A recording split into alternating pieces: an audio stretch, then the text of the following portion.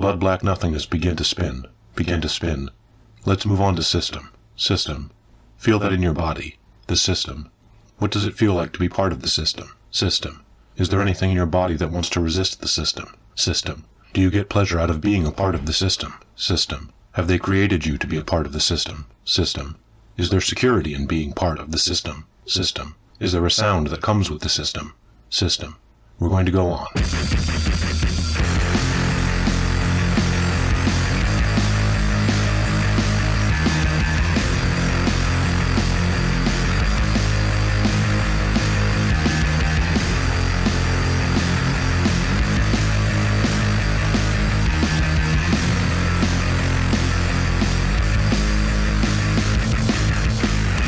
Hello, I'm Shane Kilkelly. And I'm Kyle Thompson. And you're listening to General Intellect Unit. And in this episode, we're going to be talking about the new film that's out, Blade Runner 2049.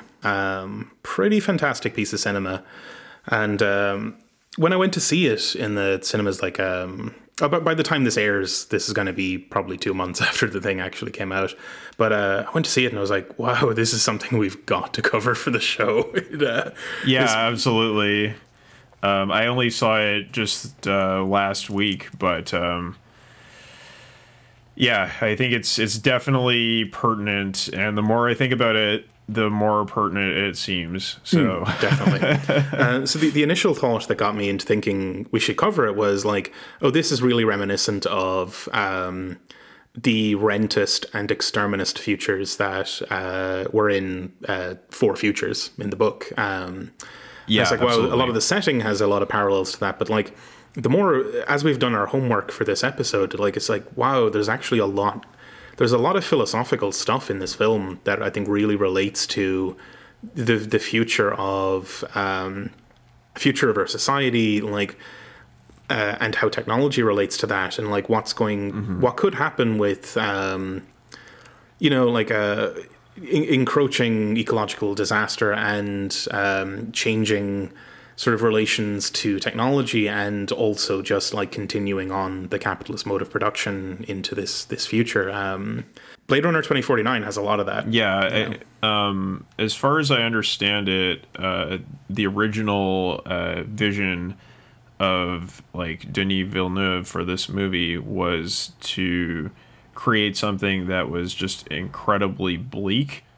And I think that this movie definitely does that. It doesn't have the sort of glamour of the original Blade Runner. It is like clear, like it's very in your face that this is a dystopia. So if you want to talk about capitalist dystopias, like this is a very, very clear one. Definitely. So for the listeners, obviously from this point onwards, there's going to be spoilers. If by the time this airs you haven't seen Blade Runner 2049, you should probably maybe pause right here and go and watch it. It might be out of theaters in like the very near future, so please go watch the movie. This movie has problems, and like we're gonna talk about them, but like it is a very, very rare example of a very high budget science fiction movie having artistic ambition. Sure, definitely.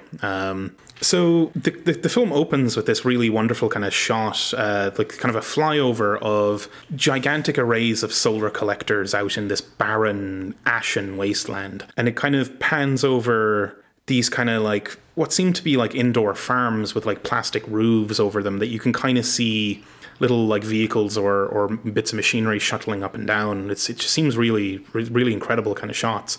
And we've got this car, like a flying car, kind of gliding over this landscape. And I think there might be a little bit of a title card here that says this is California in the year 2049. Yeah, there is, which is kind of pretty striking that like that like environmental degradation has set in to such an extent to make California look like this like gray, ashen kind of wasteland. Yeah, and I mean the thing is that in the original movie, we don't see outside of LA unless you take like the original cut of the movie where they're kind of like driving in the countryside afterwards. But it seems like that was not the intention for the original movie. And now we do get to see outside of the city, right? And this really reminded me a lot of the way things were this summer in Western Canada, Western United States, with all the wildfires that were happening and just the incredible choking clouds of smoke. And just like, I remember I was flying home from Vancouver and just making a short haul flight over the Coast Mountains. And we got up outside of the cloud cover, and I could just see in every direction around me that the smoke just went on forever. Oh. And it was like, when I was in Vancouver, the first thing that I thought of when I was like looking out over the cityscape was like, this looks like Blade Runner. And it, like when I saw this movie, I was like, oh yeah, like it like really looks like Blade Runner. like yeah, this is a totally believable sort of picture of ecological collapse that is like happening around us right now. And I think this is a thing we might get into, but you know, it's I think this movie is very much about the anxieties of our present moment. Absolutely, yeah. But that's the kind of destination we're heading to here, where the passenger in this car is our protagonist, who's called K. I think his full serial number is KD6- something. And he's a Blade Runner. He's a cop. Well, yeah, I suppose he's a cop. He works for the LAPD. And his job as a Blade Runner is to hunt down and, quote, retire defective or rebellious replicants. The lesson to take away from the original Blade Runner is about cops killing people they don't consider to be human. You know?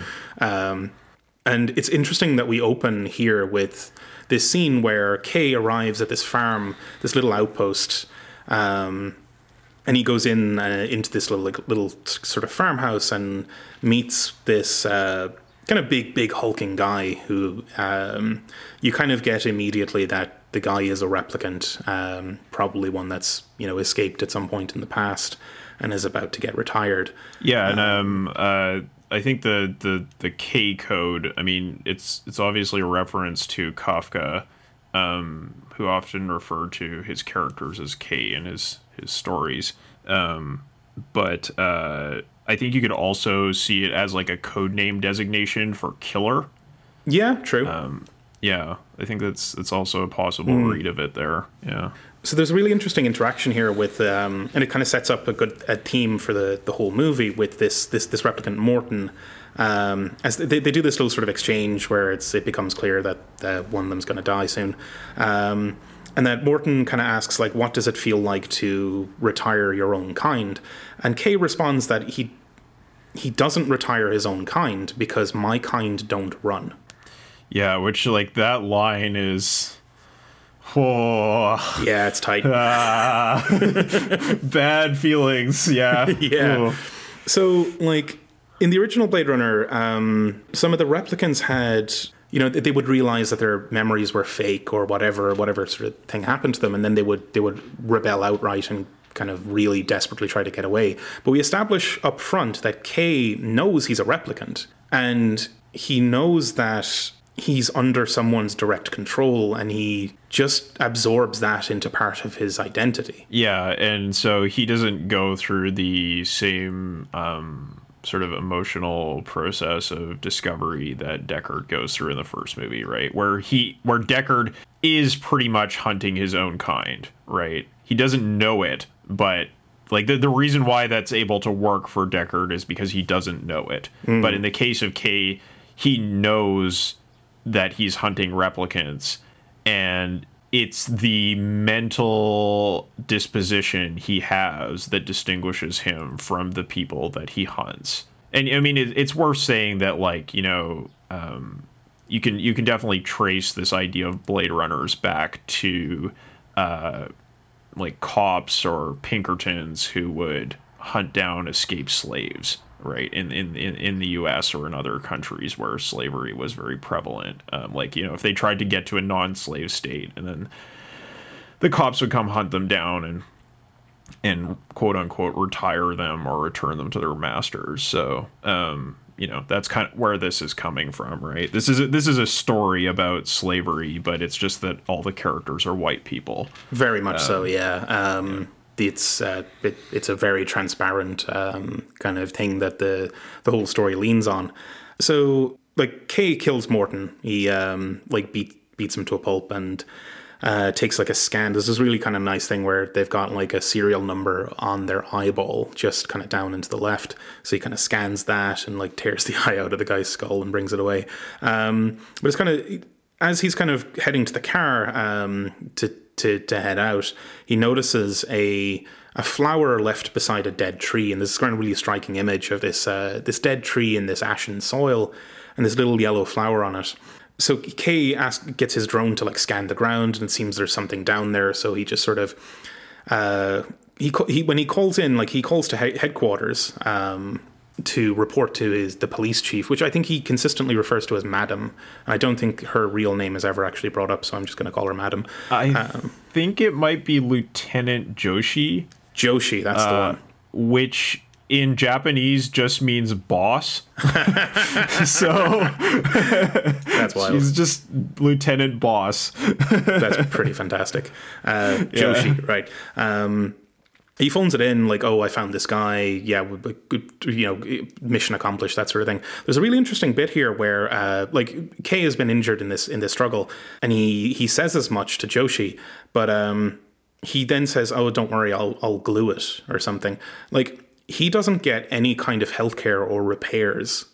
There is no like cop medic that he can report to in the station to get any kind of help for this injury. That does kind of seem to be the case, right? Like I mean, maybe he's just being that hard-boiled tough guy, but like it also kind of seems like maybe he's just so disposable they don't want to provide medical care for him. I think that's the case, yeah. Which I think the reason for that is with the upcoming scene with the baseline test. But before that happens, anyway, Joshi says she'll send a recovery team to investigate whatever's under the tree, clean up Morton's body and such. So Kay flies back to LA, and we get this really, really incredible kind of visual of this huge, vast city of Los Angeles that's just like, you know, buildings that are packed to within meters of each other. And then above those, just towering mega structures that are like incomprehensibly large. Yeah, and I think the thing that's really important about the shots that you get in this compared to the first movie is that we don't really get the kind of aerial shots that you have here in the first movie, where the flying car is above the city to this elevation. Like, it's usually like you're looking a little bit down at buildings, or you're looking like straight across at the tops of buildings, or you're looking up, which is the much more common thing, right? But in this case, we're like way above the city, and you have this sort of like the street level. You can see the neon lights and all the glitz of the first movie, but it's like contextualized within this just like sort of bleak vastness of concrete, right? And like, I think that's a very strong like visual statement that the movie is making about its relationship to the first one, right? Which is like, yeah, look, like, I mean, the city was glamorous in a way in the first movie, but actually when you look at it zoomed out, it's really miserable. It's worth mentioning, I think we also see the seawall for the first time here. We do, yeah, I think so. Yeah. So the idea here is that the oceans have risen so much that Los Angeles is actually underwater because of global warming. Yeah, and there's like a huge, like 300 meter high wall around the shore that just keeps out these pounding waves, and it's also just bucketing rain constantly. Like this, it's this really ugly gray soup that we fly through as we approach the LAPD headquarters, which are this like enormous towering sort of thing. And what's happening is Kay is coming in for what is called his baseline test. And you get this kind of like, this voiceover of like a voice that's interviewing Kay, and he's asking him to recite his baseline. And it's this really, really upsetting kind of scene, just a very harsh kind of thing, where it's like this bizarre question and answer sort of thing, but it's like very mechanical. It's like, what is it like to hold your child in your arms, interlinked, something, interlinked. And it's really very strange. I think what's happening here is like he's being tested for his baseline emotional response. Like the point is to prove that he hasn't deviated from the completely flat affect that he's supposed to have as this replicant. Because like replicants are sort of like, at least in the first movie, it's like that they don't have emotions or something, but then it becomes that they're not supposed to have emotions. And so this kind of opens questions for me about like, to what extent is that affected versus being inherent to the replicants? Like, is Kay aware that he's actually kind of playing a role in this, a performance of not being emotionally connected to any of the things he's just done, you know? Yeah, I mean, I think that's totally plausible if you just think about situations that human beings are in, where they're in this kind of alienated, subjugated position and professionally do not display any emotions or have become like dissociated from their emotions, right? Because of the abuse they've been put under. And seemingly Kay needs to, on a regular basis, retake this test and reassert that he is in that situation. Yeah, and I mean, it's important to note that going back to the scene with Morton, the Voight-Kampff test is no longer necessary to identify a replicant because the replicants are given a serial number under their eye. So you could just say, look up and to the left, and then that accomplishes everything the Voight-Kampff test was supposed to do anyway, right? So it's not about that, right? It's not about, are you a replicant? It's about, are you obedient, right? That is the question here. This is a check or an assertion of domination. It's nakedly what it's about.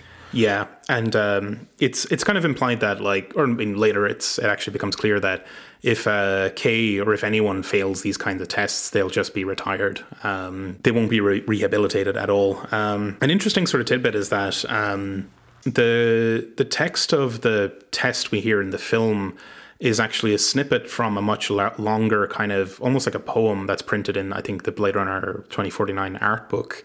And that poem is then, it's a kind of based on, or it's an expanded form of a section of another poem called Pale Fire.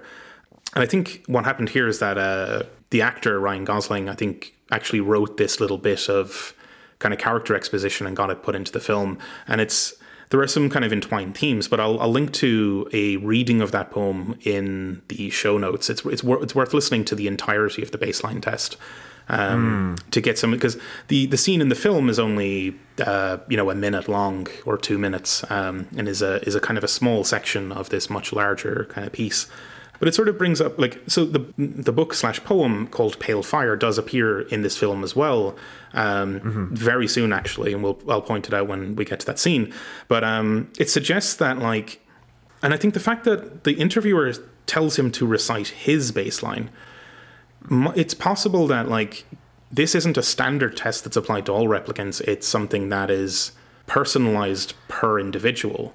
Right, the script varies even if the procedure is the same. Which is weird because, like, if what they're trying to verify is that Kay isn't having emotional responses, but his test was, he chose a poem from the 20th century as his baseline test, then it's kind of like he has an emotional connection to that thing because he has a copy of that book in his apartment. And he felt closely connected to it enough for it to be the basis of this test for him, but it's also used as a way of asserting that he's not emotionally responsive. And it's sort of like, it points towards this theme of, like, this kind of disavowal of emotion and of feeling.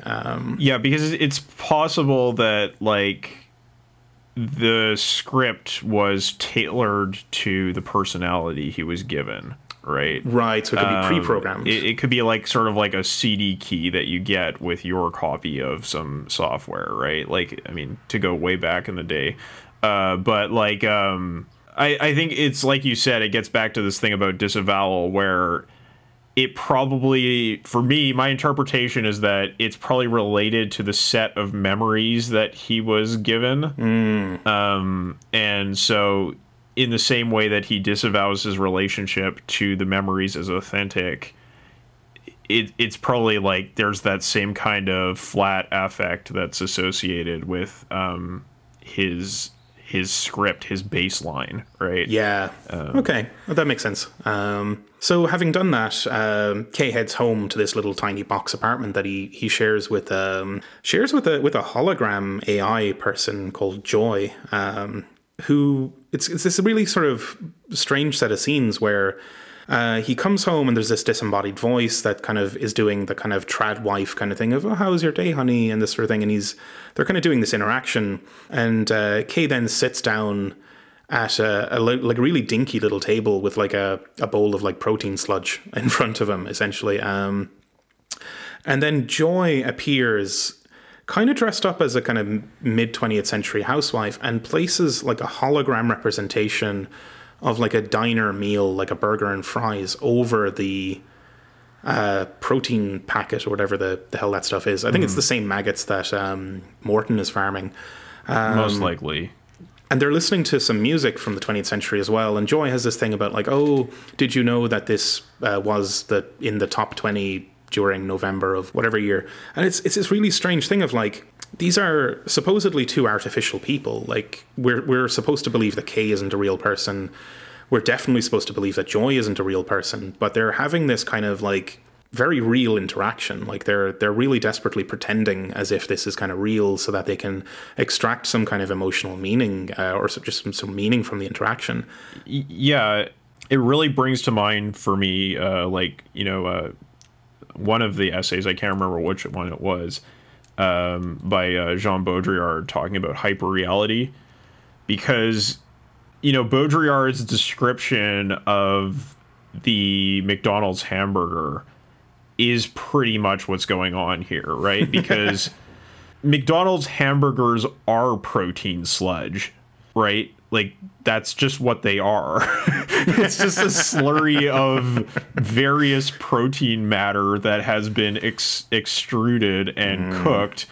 And yet there is all of the advertising and social expectations of nutritiousness and enjoyment and like deliciousness that are overlaid on top of that protein sludge that give you an experience of having had a decent meal. Yeah. Even though you've just consumed protein sludge.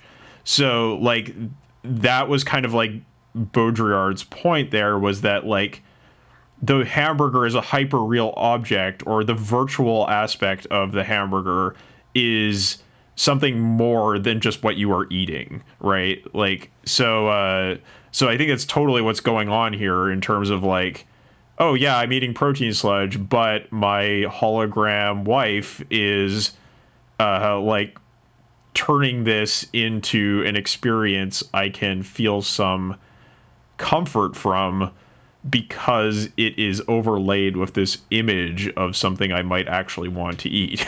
Yeah, definitely. And it seems to it seems reasonable that it seems that like this pattern is repeated throughout this whole society, that like their base existence is so grim and kind of ugly, and there's like a constant fall of ash from the skies and this sort of thing, and the only food that's actually available is like mulched maggots, that it's necessary to layer on simulation and artificial kind of comforts on top of it to kind of have anything to kind of interact with.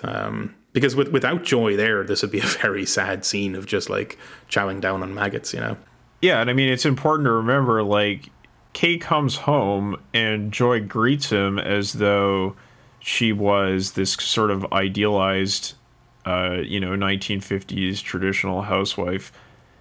But it's like, oh, you've had a big day, right? Like, it's like, oh, it's, welcome back from the job. But Kay's job, like, Kay just murdered somebody. Yeah, right? it's not like he was down at the factory with like a cartoonishly oversized wrench on his shoulder or something with a hard hat. He's just gone and killed a bunch of people. So like that's the sort of like separation that's happening here, right? Where she's behaving as though like the implication is that Kay could do any kind of work at all, and she would give him the same attitude of respect and subservience. Yeah, that's true. But it definitely seems that like I think this is a really interesting theme for this kind of movie where there's this sort of interaction and tension between the authenticity and artifice. And it kind of seems in a way that like this is a society that is so drenched in artifice that the artificial becomes authentic. Like they are deriving very real comfort from this simulation. Yeah, absolutely. No question. Yeah.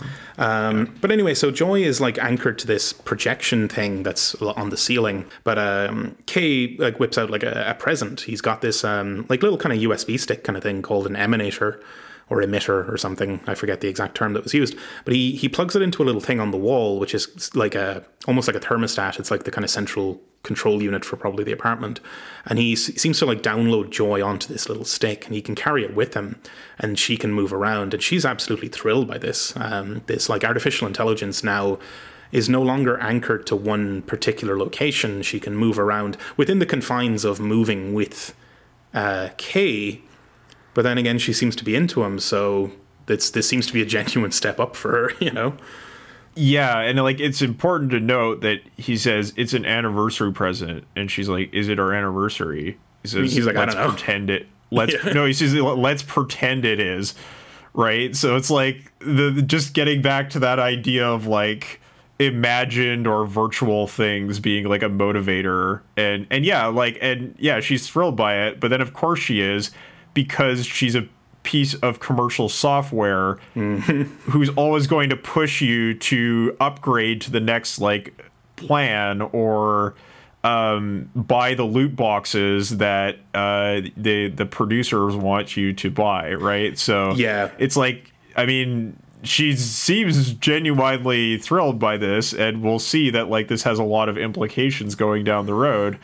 But as far as it goes, it's totally imaginable that like this is just what she was programmed to do, to upsell Kay on, what he was doing, right? There's a constant theme throughout the whole film of like wondering whether Joy is actually real. Like, is she an authentic mind or not? And I'm inclined to think she is, but there's always that lingering question of like, is it just that this is a part of her personality that's programmed, like you say, to push for upsells? Like, Kay undoubtedly went and spent some money on this little peripheral. Yeah, well, it's implied like this was purchased with the blood money of killing Morton. You're right, yeah, because after his baseline, the interviewer says, you can pick up your bonus now. Yeah. And it's on the drive home. Yeah. It's really weird. It's like, this movie. It's so really dark. fucking. It's screwing with my head pretty bad. But now that Joy can move around, they kind of go out onto, I suppose, the balcony or something. And again, it's bucketing down rain. But Joy does seem to like genuinely experience the rainfall. Like, it's her first time ever being unanchored from this thing, and like you can kind of see the raindrops sort of coalesce on her skin. Like it's really. This is like a very interesting scene because it's like, because she's like projected light, the raindrops are probably passing through her, but her simulation absorbs the context of rainfall and renders raindrops on her virtual skin. I think that's what's happening there, I wasn't sure if it was like the emanator had the ability to create like a slight amount of resistance so that the rain could very briefly pool on her skin, or or if it was like you said, it was just a projection. But either way, like she's interacting with her environment in a way she's never been able to before, and this is a source of joy for her. Yeah, and it seems very real, and then they share a tender moment, like they're lovers in whatever way that, like, you know, these two minds can be, given their like disparate physical manifestations. But there's this really wonderful little turn here where mid kiss, Joy freezes and like a phone ringtone goes off, and it's the boss calling, and it's like Joy is the phone. Yeah, like it's this direct intrusion of the dominance of the employer over the employed, directly intruding and shutting off the love interest or the life partner, freezing her mid pose and playing a little ringtone instead. And it's like, that's a hell of an intrusion. Yeah, it's a remarkable like, scene. You know, it is, because like it becomes something like, you know, horrific, right? That she's just frozen in place there, and it's just like it's underlining the artifice of what she is, right? That like a basically like a push notification is more important than her corporeality. Oh yeah, there's a lot to work with in this film, isn't there? But so the phone call was about calling Kay into the labs at the police station, where he goes there, and they've brought up the object that was under the tree, and it's a trunk filled with bones, and there's a skeleton in the trunk and a little bit lock of hair. And it's the body of a woman who died in childbirth is the conclusion.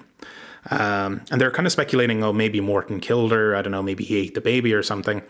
But Kay kind of looks carefully through the microscope and kind of does a little bit of fiddling and reveals that she's a replicant. There's serial numbers embedded in her bones. And this is like a big thing. Like, this is a replicant having given birth.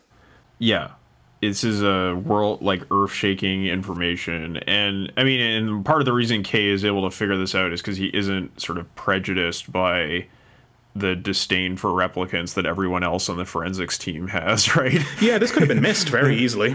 Yeah, it's like, oh, well, they're just you know, they're replicants. Of course they eat babies. Like, that's just what they do, right? But no, like, he's not into that. So he actually is able to take a sober assessment of the evidence. So Lieutenant Boss brings him, or Joshi, is that the name? Joshi, yeah. Joshi. Brings him to her office and explains that this is a big deal, and it could threaten the social order. And then Kay has this kind of really nice line about, like, or so no, she wants him to get rid of the child, like track it down, whatever, and just put an end to this whole thing, that like we can't have this getting out. We can't have anyone knowing that this ever happened. And Kay says that he's never retired anything that's been born before. Mm-hmm. And she asks what's the difference, and he says I guess to be born is to have a soul. Yeah, and like this is like starting to introduce these like theological themes into the movie. Very sort of it's very, very steeped in sort of Judeo-Christian ideas. And like it is, like, yeah. I'm sort of inclined to think that it's kind of a part of that is just it's a standard thing in storytelling, like Hollywood kind of thing. Like I think you could interpret it as being like very much about this kind of like traditional family value, sort of like emphasis on heterosexual reproduction as a inherent good, all that kind of stuff. But it's also likely that it's just a really good plot device too. So I don't know. It's just the first movie seems to play a lot more on sort of like, you know, Mesopotamian mythology as like as a source of inspiration, whereas this one is much more focused on like sort of Judeo-Christian biblical. It is, yeah. Biblical sort of ideas, yeah. I think it's important to point out that like in Joshi's fear for the social order, it's kind of clear that this is an extremely fragile social order. Like it's the main ideology of this society. So like going with the idea of like, ideology being the prioritization and ranking of facts to determine which ones are more important than others, and then using that ranking to justify actions.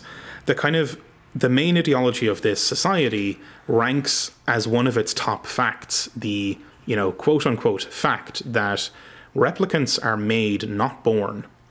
Thus, they are not people, and thus they can be subjected to any abuse that you can imagine. And that's more important. In this society, that's a very important distinction. It's given primacy. Yeah, because replicants can think, so that's not a valid way to distinguish them from humans, right? Yeah.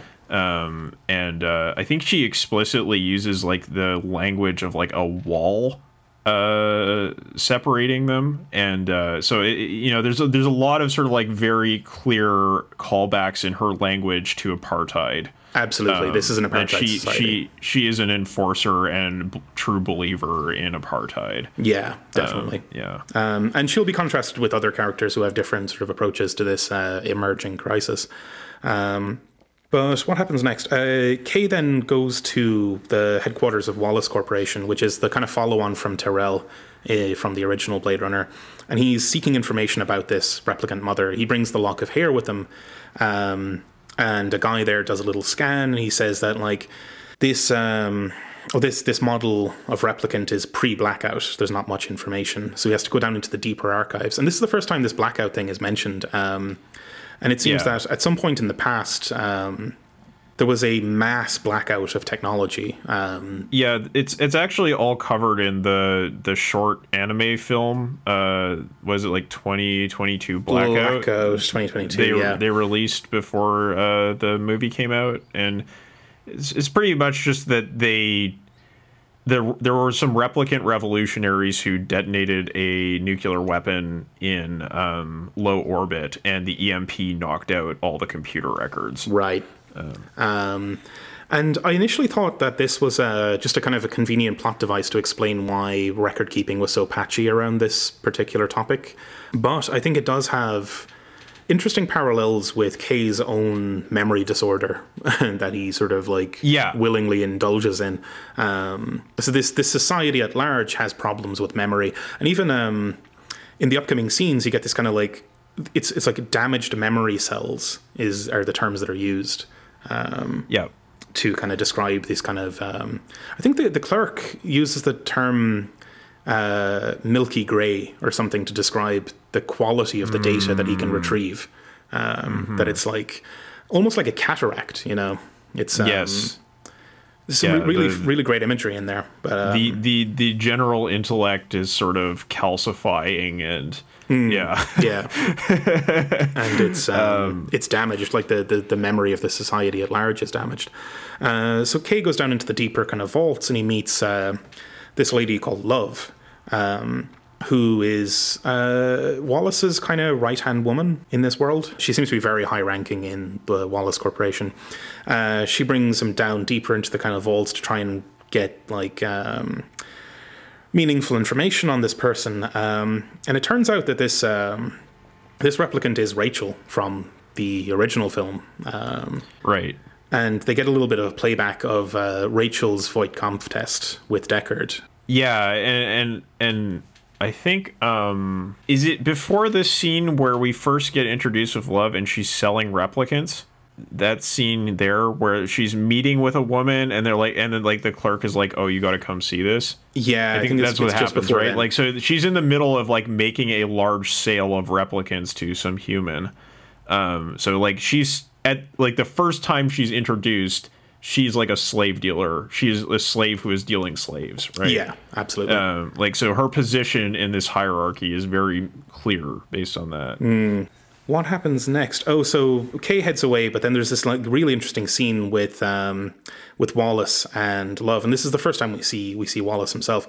And this, I think we should probably pause to talk about the environment here, where it's like, I think it's like almost an artificial diurnal cycle in the lighting, where. Because it's notable that, like, in the outside world in LA at large, there just is no lighting. The sun doesn't shine through the clouds at all. But in this environment, you've got, like, lamps that kind of rotate around and cast shadows in all sorts of different directions, and it's kind of like an artificial and highly sped up kind of day-night cycle that's going on. And it feels like the rich in this world are kind of rich enough that they can craft these kind of environments where they can enjoy the passage of time much better than they can outside. Yes, and except the irony here is that Wallace is blind. Wallace is blind. He's got these like I don't know, like weird sort of implants in his eyes, and he's got like, you can kind of see implants in his neck as well, and he's like very clearly like some kind of techno wizard. Yeah, 100%. Yeah. And he seems to have like very direct control over technology. Yeah, and just getting back to this set design here, and the lighting, another thing that is very characteristic of this space is that there are a lot of very angular spaces, and also that there are a lot of stairs, which is like, there to sort of indicate that this is a place that is about sharp hierarchy, right? Yeah. You move up and down. That's kind of how you navigate this space. And he's in his inner sanctum, which is completely cut off from the outside world. This is like a pharaoh's, space within a pyramid, right? Yeah, and there's no windows. There's no windows at all. Unlike the Tyrell Corporation, which had those huge windows that looked out on the sun. This is a place that is completely shut off from the outside world. Yeah, definitely. And so you've got this scene with where a replicant is born. She just like falls out of a plastic sack onto a concrete floor. And Wallace attaches something to himself that allows him to like control these little drones, these tiny little sort of weird little sort of black oval sort of things that then swarm around the newborn woman, I suppose, and seem to be scanning her down. And it's very clear that like this is a medical examination that Wallace is able to perform. Like he somehow has the knowledge not only to create replicants, but also to perform these kind of procedures, and can do it with direct interface to technology. Like he can use drones as an extension of his body. Yeah, absolutely. And the way that he handles the replicant is like, he does an excellent job. Like Jared Leto does an excellent job in this scene of treating the replicant as not as a person. Like no, she's livestock. The actress that he's interacting with, he puts his hands onto her in the way that you would handle clay, right? Like he's talking about her being clay in this very like biblical sense. He is this creator god, but like he also in his body language is expressing his relationship to her, which is very, very creepy and sort of affecting. It's a pretty great performance, yeah. And he sort of, as this scene is playing out, he's explaining that every civilization has been built on a base of expendable labor, and that he even says it out loud, we've lost our taste for slavery. That the replicant workforce has brought them to 9 worlds and colonized them, these off-world colonies, but 9 worlds aren't enough. Yeah, he says like they can be counted on a child's hands. Yeah, it's far too little. Very good line. It is, yeah, and it really scopes his ambition very much. He's driven entirely by this kind of greed and ambition, the desire to spread across the stars, and he wants to be able to he wants to be able to breed replicants. That's why, like, so he ends up killing this new replicant that's been spawned because she's sterile. She's not what he wanted. She's not the experiment that he wanted. And he feels that if he was able to breed replicants directly rather than manufacturing them, he would be able to, go into the trillions rather than merely millions of replicants. Yeah, and I mean, the thing that it's important to note about his character is that there is a certain kind of impotence about his character, that he has created this new model that, like, Love says, oh, there's a new model you need to inspect, and that's why he comes out here to see this replicant, right? And it's another failure on his part. right? Like, he still, after all this trying, cannot match Tyrell's genius. Yeah, right? With all the capital in the world, he can't. Yeah, he can't do it. Because the thing is that he invented this sort of like maggot breeding system, which was his innovation. But the sort of IP for replicants was something he purchased as a capitalist. It was not something he invented. So he kind of takes on the airs of Tyrell. He tries to appear as though he is that original genius, but really he is just he's just kind of like a venture capitalist, right? Like he's just got money, and that's what has allowed him to do this. So yeah, he's kind of a fraud, Yeah, definitely.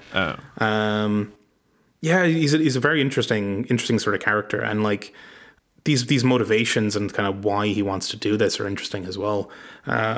So we leave him there, and we have a brief kind of scene where Kay is just down on the street level, and there's this like, it's kind of what you'd expect. Is like there's ads everywhere. It's like it's still a consumer culture, even in this kind of like horrifying austerity. There's all sorts of hologram ads desperately, like essentially begging people to buy their kind of product. And we meet this woman, Mariette. And at the moment, this kind of relationship doesn't go very far. But Kay returns to the farm to kind of, it's not really clear what he wants to do. He sort of seems to go and just sit down on the sofa and kind of reflect. But when he does that, he spots that one of the keys on a piano is a little bit askew, and he kind of goes to inspect it and finds like a little box inside the piano. It's got a baby sock and a photograph of a woman holding a baby beside that tree outside. It's quite this seems to be kind of gathering some kind of steam, like it's starting to affect him. So he goes outside to look at the tree and notices that there's a date carved into one of the roots, 6/10/21. And this really seems to affect him, that he's got this like vision of a child holding a wooden horse. And he just sort of, there's this kind of progression over the film of like Kay starting to kind of crack and getting little, it's a great performance as well, like this kind of, these little emotional bits. The sort of desperate possibility that is worming its way into his mind is very well expressed by Gosling in this scene. And just getting back to the cityscape a little bit, I think one thing that's interesting to note is that they stuck with the original Blade Runner continuity. So this is a world where the Soviet Union still exists. This yes. This is a world where Pan Am and Atari still exist. I love that bit. Yeah. So it's kind of interesting that like they were like, no, we're not going to update these corporate brands for what is happening in 2017. We're just going to go off of what was true in 1983, right? Yeah, or you've 82. Got enormous hologram ads for Atari on the sides of these buildings. It's pretty fantastic. Yeah, and we don't get a lot of scenes in the city, right? Like in this movie, we get some, but we don't get a whole lot. And there's just so many callbacks to the original movie in that scene there that we don't need to go into all of them. That's just trivia, but yeah, the important thing is that Mariette is told by the Resistance that she needs to seduce Kay, and he just kind of blows her off. Yeah, he's not interested at all, because she hears the tone from Joy, and she realizes, oh no, like you're not into into real girls. Real girls, yeah. Which is interesting because I think she turns out to be a replicant or something later, maybe. It's never really concretely nailed down what she is. And I think the thing that's interesting about the city space, when you think about the sort of broader questions about what kind of society this is that Mariette is like, she's a replicant, right? Like she's part of the Resistance, she's a replicant. And it's kind of asserted that replicants are everywhere in LA. now, whereas in the first movie, replicants were restricted to the off-world colonies. Yeah, right? there was like a legal change or something. Yeah.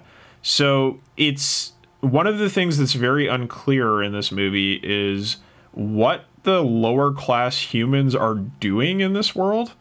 Because, like, if we get back to the sort of, like, For Futures discussion about automation, like, all the jobs could just be automated to be done by replicants. So it's not really clear what sort of, like, the human proletariat is even doing in this world, because that spatial distinction is no longer maintained. And there's even that scene when Kay is coming home, just before we see Joy for the first time, where he's like being harassed by the humans in his apartment building, and it kind of seems to imply that like the humans that are here have been like totally immiserated by the extension of replicant labor to Earth, right? So yeah, it kind of gets back to that sort of like exterminist scenario that we were talking about before on the For Futures cast. Yeah, definitely.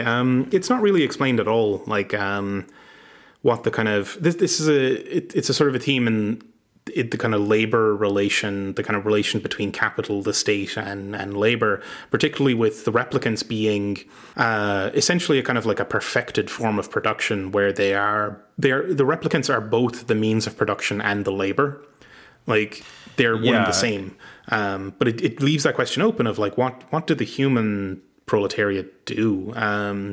It's not expanded upon very much. It's even the case that like the replicants are like basically educated and totally obedient, right? Like they combined like that dichotomy in the capital labor relation where like if workers become educated, they may be less obedient. It doesn't apply to replicants, right? Exactly, yeah. So it's not like there's like a white, like it's kind of implied like when you go to the police station that there are still humans that have sort of like white collar jobs, but like it's not really that they're necessary. It's more that the humans are just there to enforce order, right? Seemingly, yeah. Yeah. It gets interesting when you consider like Love and her sort of thing, because like she's probably not compensated for her labor at all, but she is at the level of skill where you'd be talking like at least $1 million a year in a paycheck for, you know, somebody doing that kind of job in the contemporary society. Oh, easily, because she's like what? She's like a secretary, corporate manager, assassin, all-around like man. Drone operations specialist,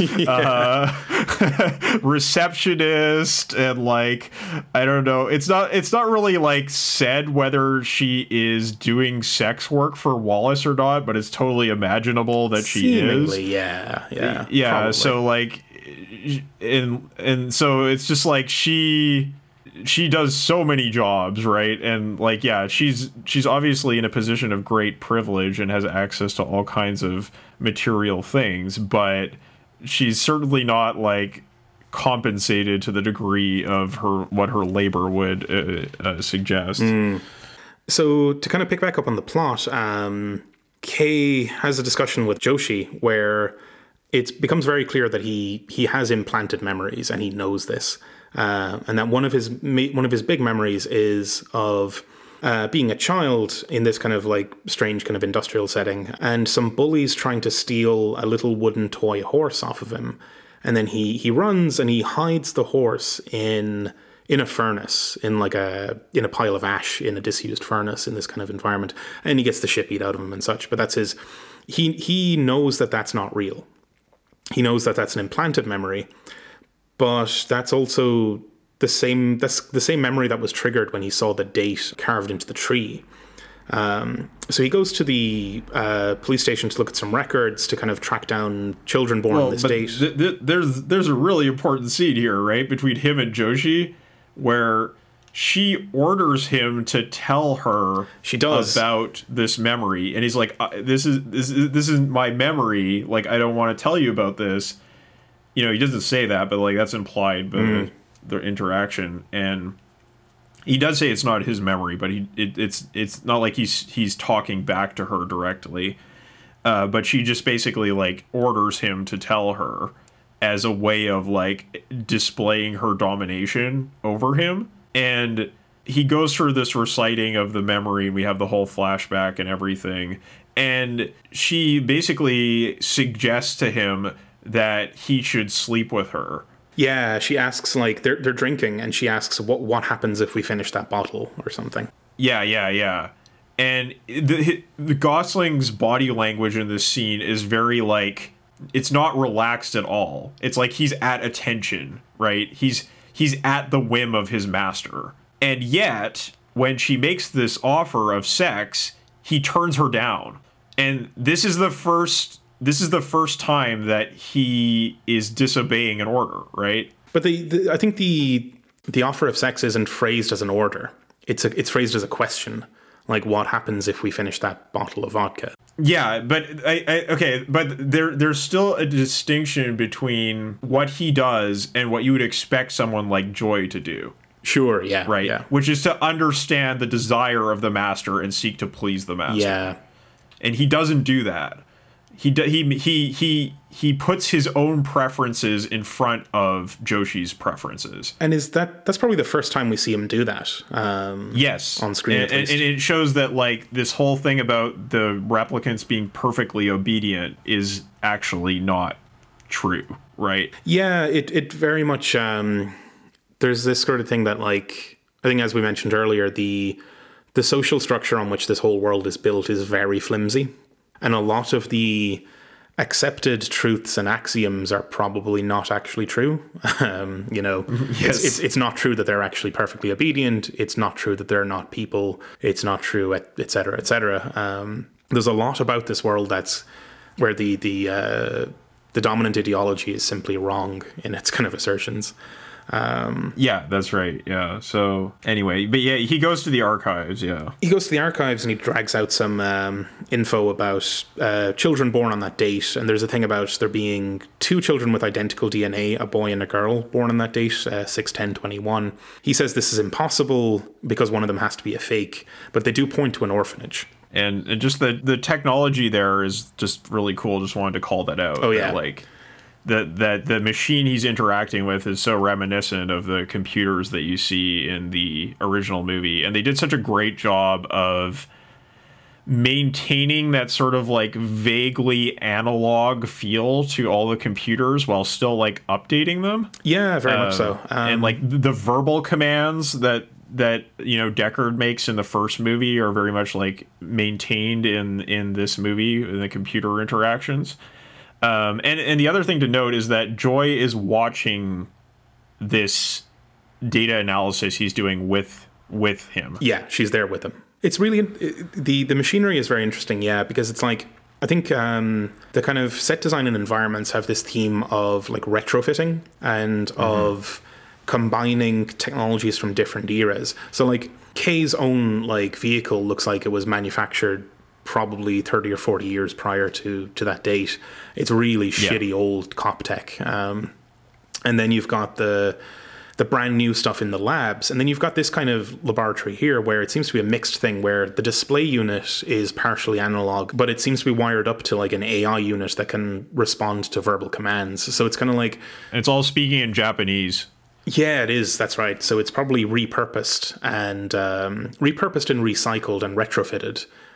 All this technology is going to, which it's again an austere sort of aesthetic, where only the very richest have the luxury of being able to retool their environments fully. Most people or most institutions, including the LAPD, which you would think would be well financed in this kind of environment, even they have to scrape by with, imagine, I mean, most people don't even have to imagine, like I'm sure we've seen in our workplaces the kind of thing of like dragging out a computer from the 1980s to try and like plug it into a modern network to kind of get something useful off of it.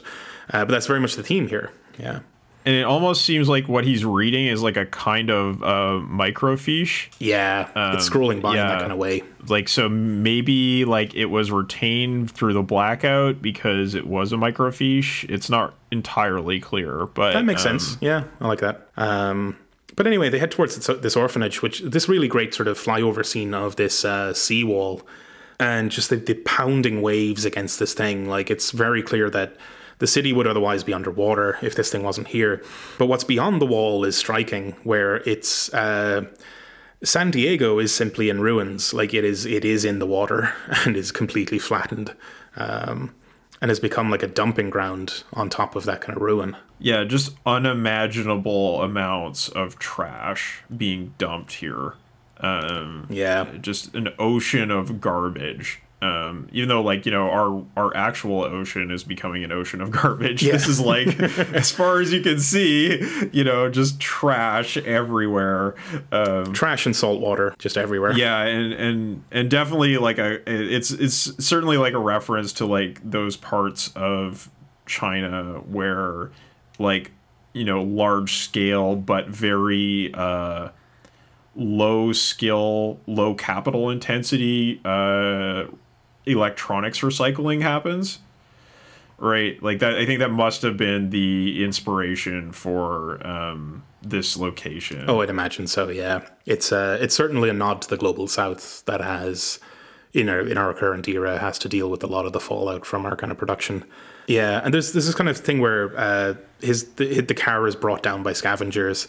As the scavengers are trying to pull him out of the car, you get these just like the whistling of missiles dropping onto these scavengers, and it's Love like remotely controlling a drone that's just dropping bombs all over the place while she's getting like a manicure from a replicant in her office.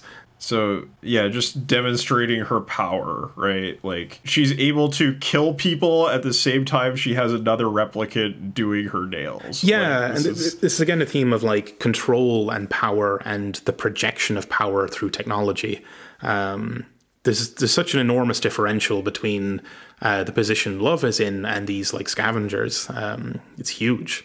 Yeah, and this is, like, you know, 100% like a clear reference to, like, American drone strikes in the global south, right? Like, that's what's going on. Like, this area of San Diego is like just a sort of mishmash combination of different aspects of the global south and of, like, the people who today are on the exterior or are subordinated in the border control system that we have. Yeah, right? Yeah, like certainly. They aren't able to get inside the wall to have even that, like, meager proletarian existence that you see people like Kay or Kay's apartment building members have. This is the lowest of the low, the people who live out here. Yeah, this is living amongst scrap metal and having a very angry ocean pounding against your house constantly.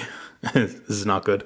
But so Kay ends up at the orphanage, which is in this kind of like an upturned satellite dish, like a radio satellite kind of thing, is kind of built into the hull of this thing.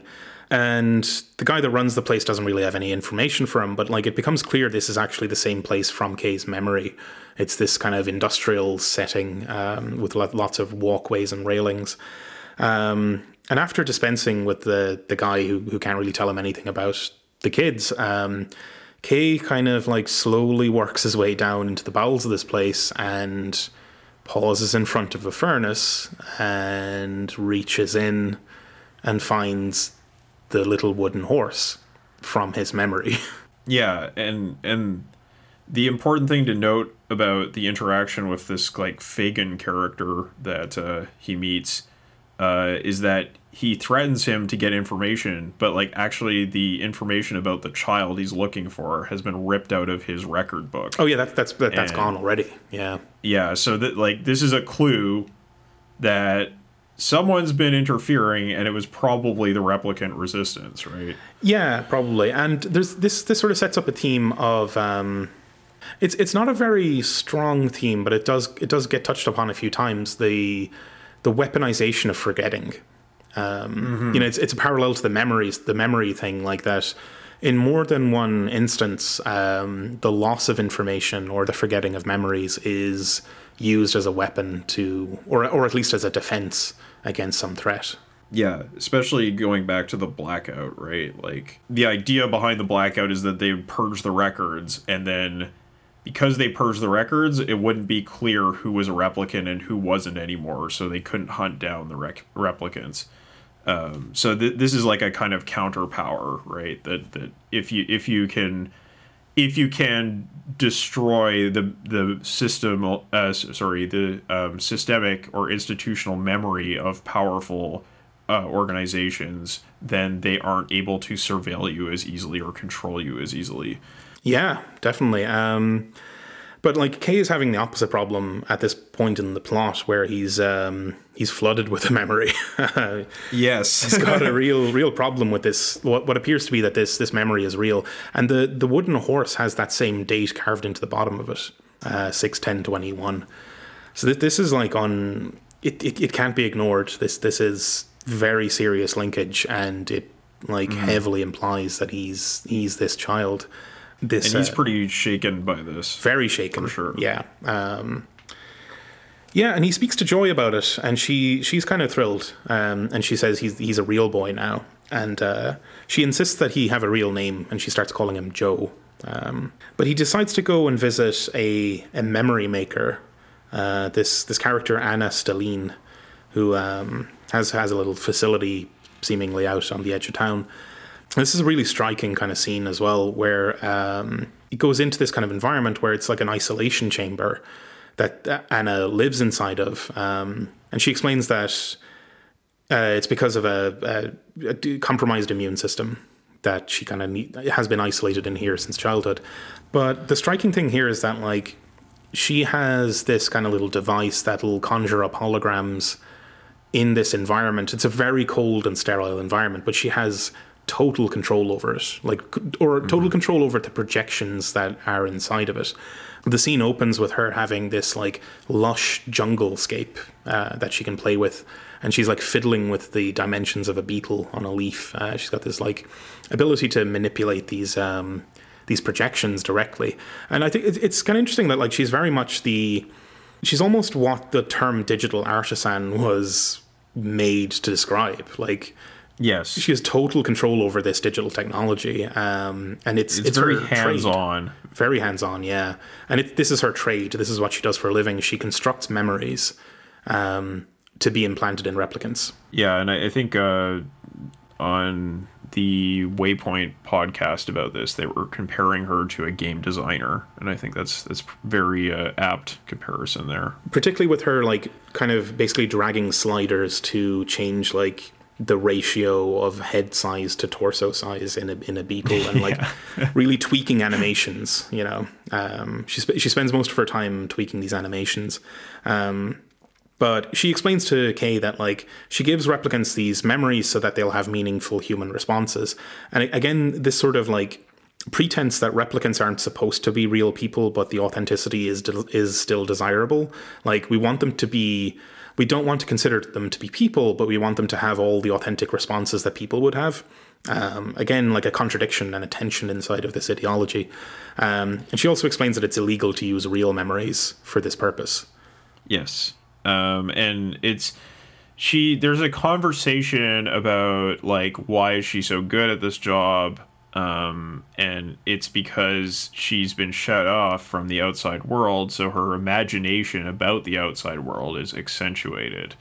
And so it's like she's producing simulacra based on simulacra she's seen about the outside world. Yeah, right. It's double filtered projections of projections and such. Because like she while she's explaining that, she's crafting like a birthday scene for a child, and it's almost like something out of a movie. Like it's that classic kind of children huddled around a cake and all the expressions of joy and such. And like you can kind of tell that like she's seen that in movies and then thinks that's exactly what that scene is supposed to play out like. Yeah, and it's important to note like the lighting in this scene is very different from the rest of the movie. It's very bright, and not in a sort of sinister way that you see in Wallace's building, right? And it's not the same as the lighting you see in the baseline test, which is also very bright, right? There's a kind of softness to it. There's a certain homely warmth, yeah, certainly. Yeah, and like her clothing is very soft as well. Her hairstyle is this kind of like wavy thing to it. So she has this very sort of like ethereal look to her. She's like the most what would you say?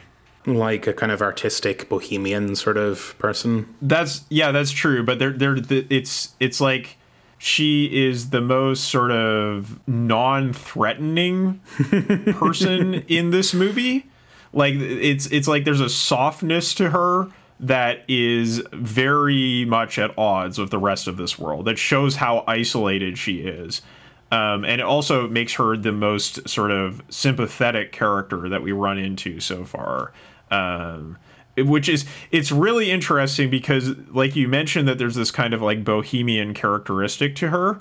And one of the things that we associate with that, with this kind of artisanal, bespoke sort of production is authenticity, but she's producing pure simulacra. And she's existing in this extremely sterile environment. So there's a lot going on in this scene about appearances and deception. That is really, really well put together. Like all the way up from like the lighting to the set design to the costume design to the hairdressing to like everything you see in here. It is exquisite. Yeah, it's very well assembled. And I think while we're on the topic of environments and set design, and I think you mentioned the kind of the absence of threat here. I've kind of noticed there's a kind of a thing about the relationship from the characters to their environments, in that Kay exists in a very chaotic and hostile environment, one which I don't think he could ever reasonably expect to feel any kind of safety. Whereas Wallace exists in a very safe and controlled environment. Like he's definitely safe, and he has direct control over the whole environment.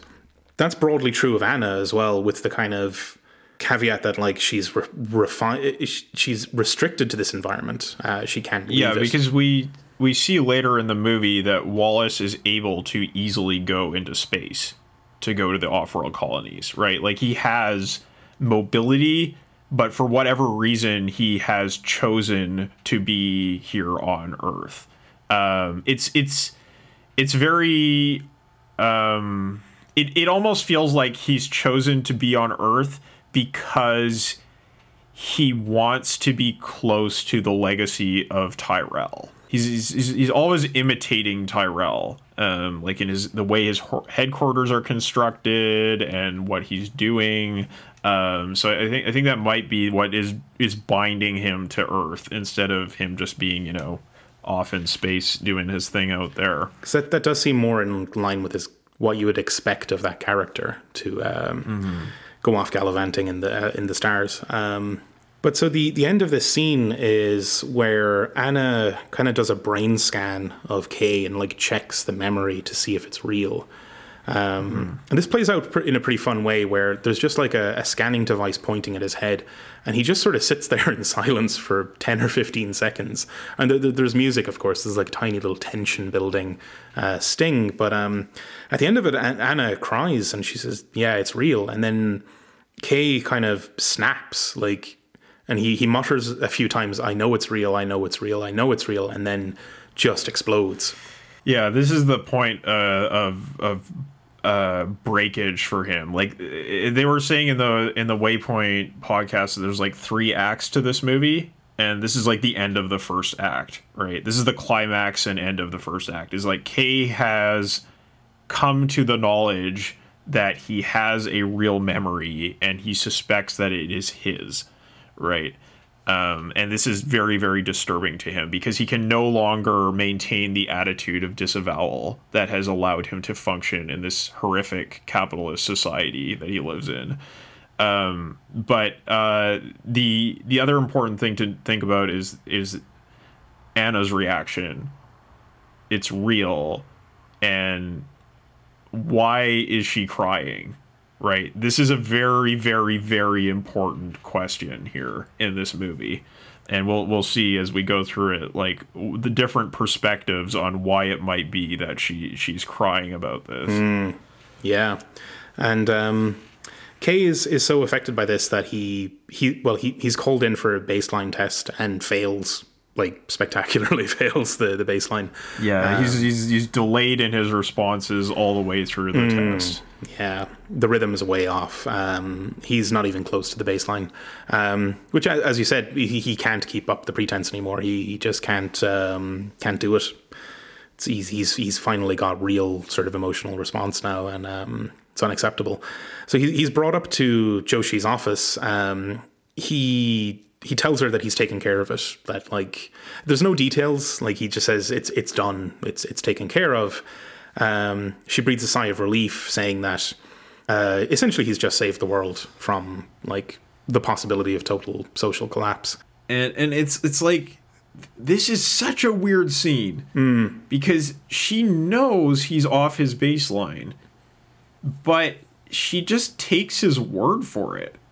As if the word of somebody, a replicant who was off their baseline, would be worth anything. You know? Yeah, so, like, you could imagine that she would just take his word for it when he says that he killed the child, because she would expect that replicants would be totally obedient to her.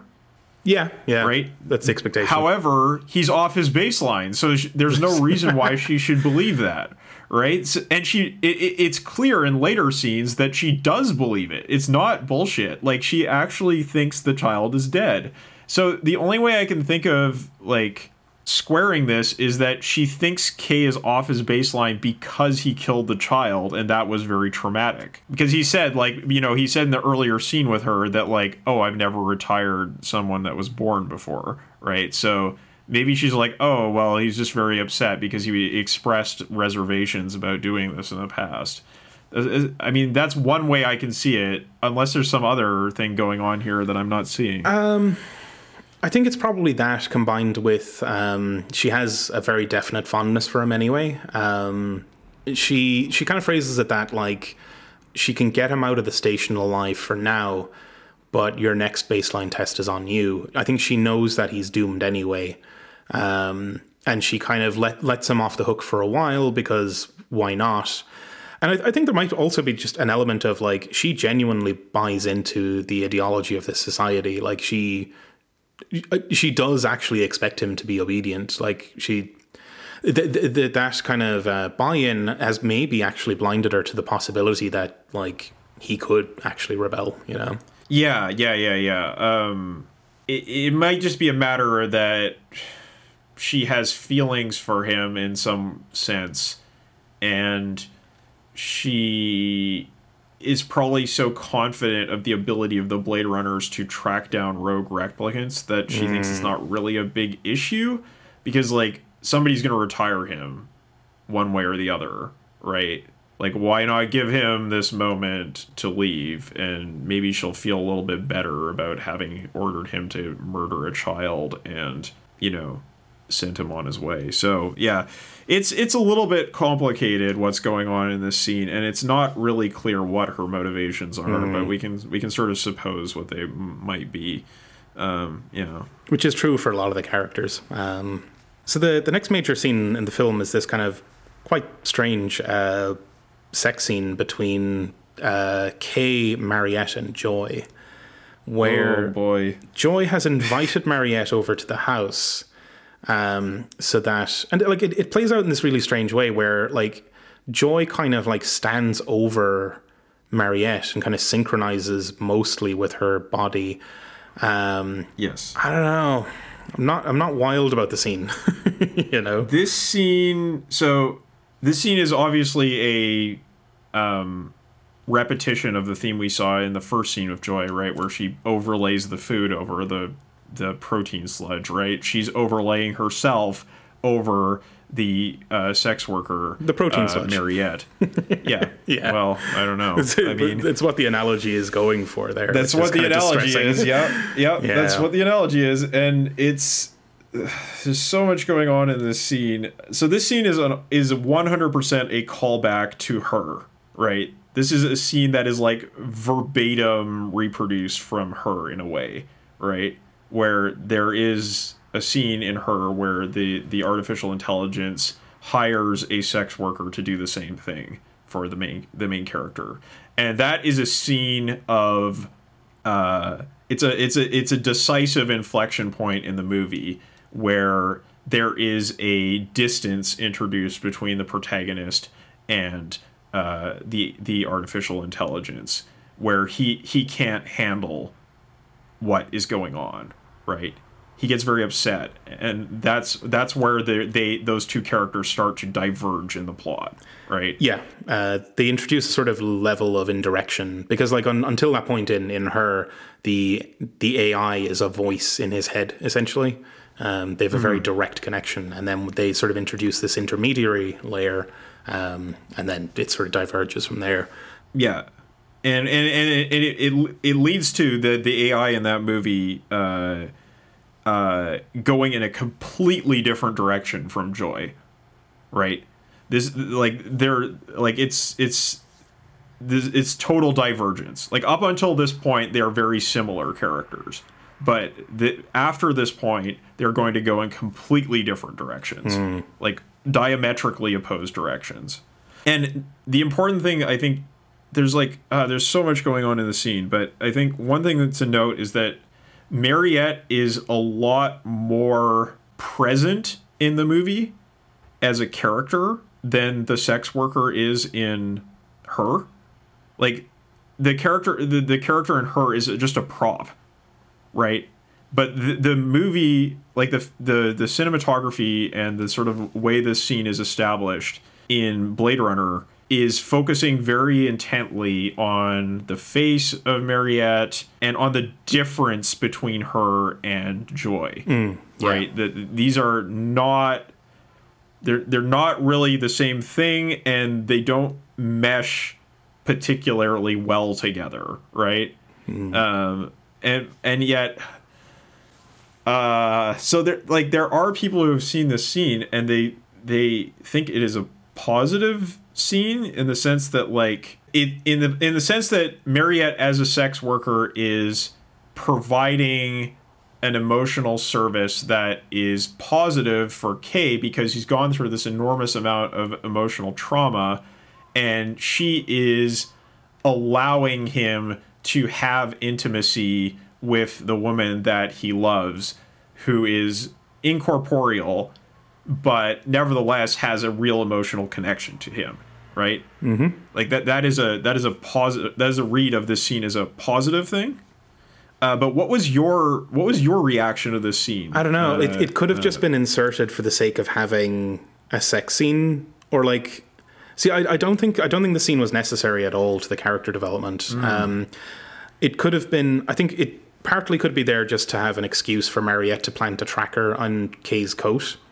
The producers could have felt that this inability for Kay and Joy to physically interact needed to be addressed, which I don't think it did. And then there's the usual Hollywood thing of, we got to have a bit of skin. It feels like a little bit of it sticks out a little bit from the film. There's that bit where they cut away to like a flyover shot of like coming up to a billboard and then cut back to the morning after. And it feels a little bit like script surgery, like a little bit careless in a way. It's one of the very few parts of the film that doesn't feel entirely well designed. I took it in the kind of, I suppose, charitable light that, like, Joy did genuinely want to kind of bridge this gap to Kay. But I didn't really get, I didn't get a very strong vibe of that being terribly successful. Like, afterwards, Kay and Joy don't seem to be appreciably closer than they were. Like, they were close anyway, you know? I don't know, like it's really hard because like there's these sort of like complex sort of relations and the kind of like the service relation between Mariette as the sex worker and this kind of like the very strong implication that the fulfillment of a heterosexual sex act is kind of the ultimate validation of romance or something. Mm-hmm. I don't know. I'm not wild about it. Yeah, that is sort of a convention of Hollywood script writing, or romantic fiction that this scene does seem to play into. Yeah. Like, this is a plot beat we need to hit, which is what you were kind of getting to. Yeah, that I think it was like partially that there was the need for Mariette to plant the tracker somehow. And secondly, that, or maybe even primarily that other need for like, we've got to have this thing in the film. Right. Yeah. So for me, I found it, I wasn't really thinking about the scene in terms of like the overall plot structure or the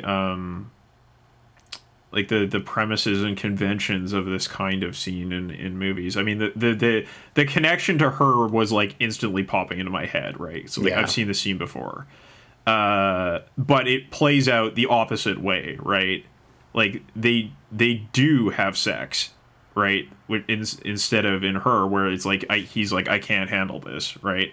And I think like for me, like like in this scene, Gosling seems uncomfortable. Yeah, he does. This is something that Joy is doing. She's expressing her agency in making this happen, because Gosling's like Kay is like, he goes along with it, but it's not really, he's not that into it. Like he has like this very conflicted sort of body language in the way that he's engaging in the scene.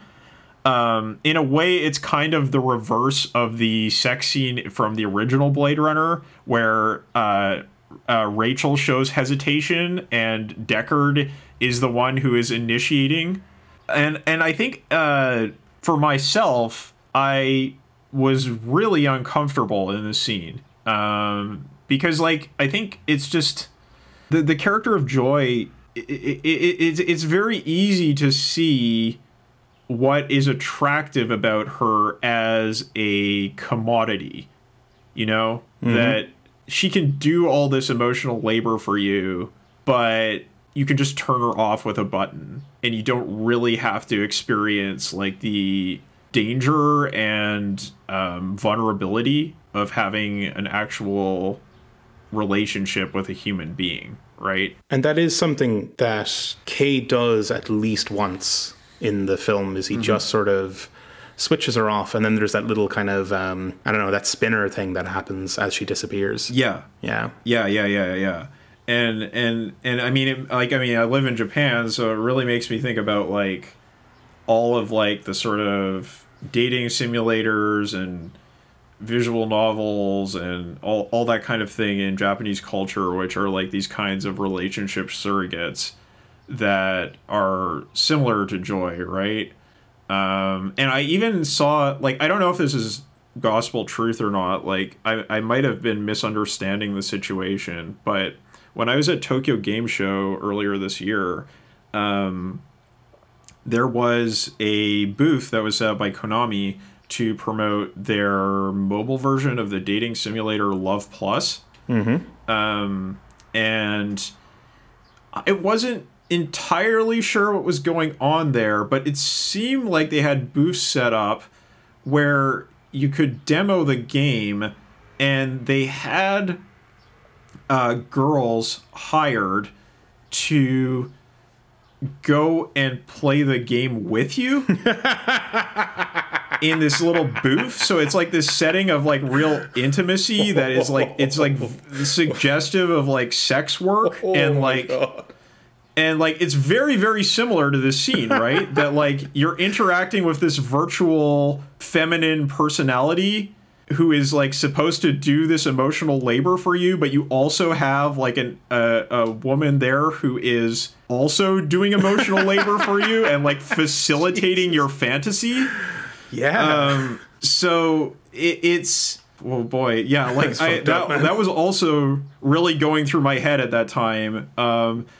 Yeah, because like when you go to these like big game conventions, the amount of like just the extent to which women are used to sell things, and their bodies are used, and their emotional labor and their sort of pleasantness is used, their sexiness is used to push these products, is very, very in your face. And yeah, this just totally made me think of that so much. So like it's really one of those things where it's like, I know this is really gross and weird, but as like this, like, you know, coming from this like hetero male subject position, I can like understand why this is attractive too. Yeah. Right? It's really like I felt like I was in Kay's position of having these two things in my mind at the same time. Yeah. It's like, on the one hand, like, this is attractive.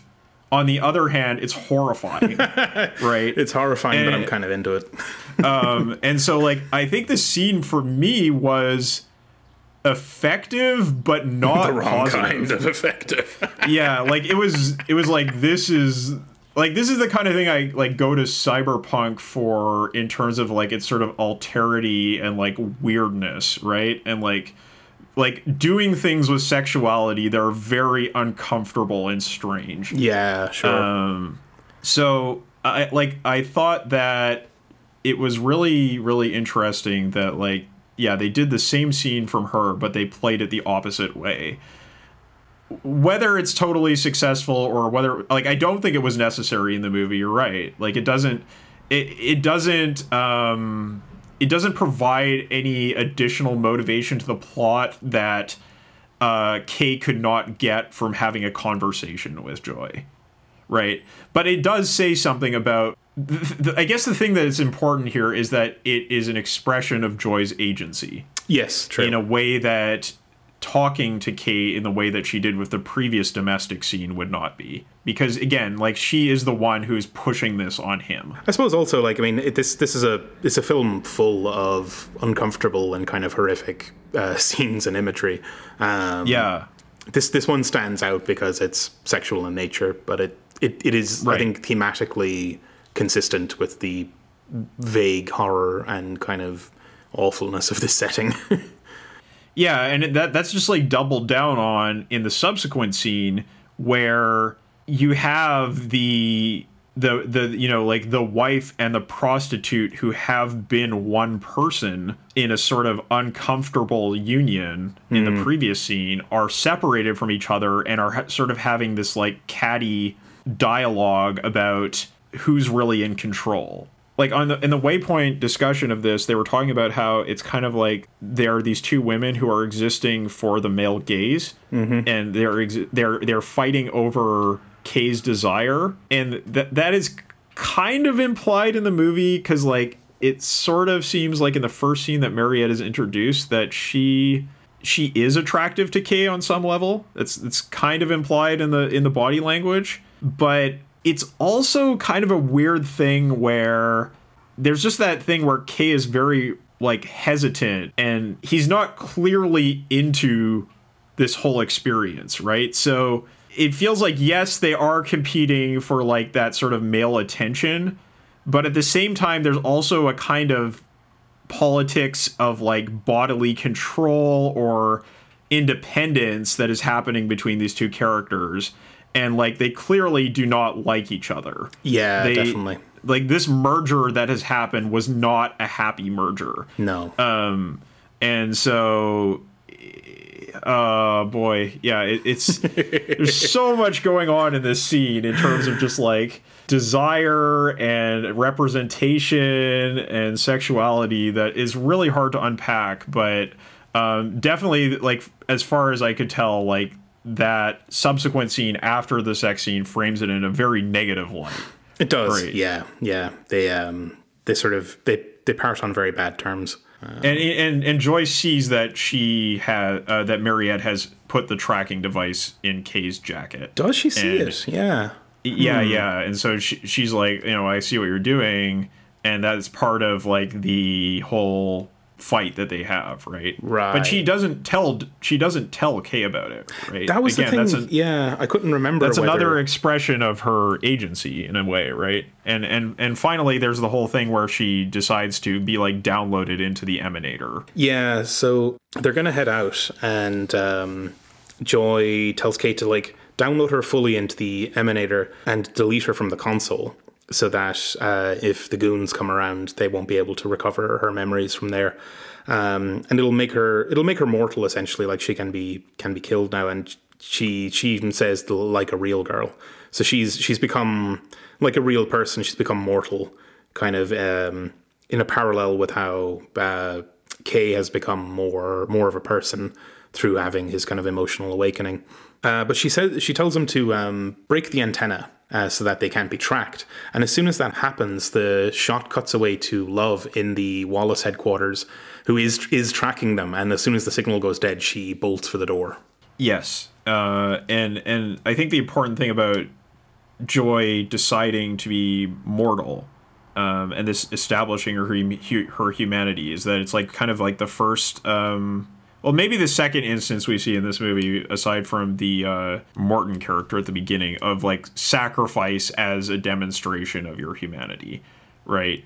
And this kind of gets back to Hegel's master-slave dialectic, right? Where Hegel says that like the master establishes dominance because they are willing to risk everything to be dominant, right? That they establish their power because they're willing to risk something. They're willing to sacrifice something. They're willing to establish meaning by putting something at stake. And, you know, that changes in the whole dialectic because, like, the master's lazy and they don't actually learn or do much of anything once they're the master. And the slave gets all their experience and, like, learns things and becomes smarter and, you know, all that kind of thing. And so is actually able to develop into a, like, more fully formed person. But nevertheless, there is that thing about staking your life on something and that being a mark of personhood, right? Yeah, definitely. So for Joy, it's a matter of staking her life on her love for Kay. And you know, this is, you know, definitely not great, right? That the way she achieves her personhood is to act as a love object for a man. Yeah, and she is then forever kind of anchored to this very fragile piece of hardware, which is going to be carried on Kay's person. Like, even in the best possible scenario, she's just anchored to him instead of being anchored to the apartment. Right. And you know, it just goes through the thing in this movie where female characters are, you know, not in great positions, right? Like, this is like, with the exception of, you know, a couple characters, generally the women in this movie are not really sort of given that protagonist role or explored. The interior of their psychology is not explored in the same way that the male characters get. No, definitely not. No. Yeah, so it's a well, what you think about that, we'll have to talk about at the end of the discussion, I guess. Yeah. When we cap everything up. But yeah, let's carry on here.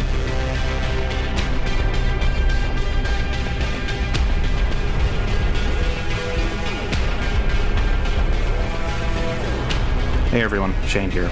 As you can probably tell by this episode's title and its running time, this recording session went way too long, and we had to split the episode up into 2 separate episodes. So join us again in 2 weeks where we pick up our analysis of Blade Runner 2049. In the meantime, you can find us on Twitter at GIUnitPod. You can find us on Facebook at General Intellect Unit. We're on SoundCloud. We're on iTunes. We're on all of the podcasting apps. Thanks very much for listening, and we'll see you again in 2 weeks.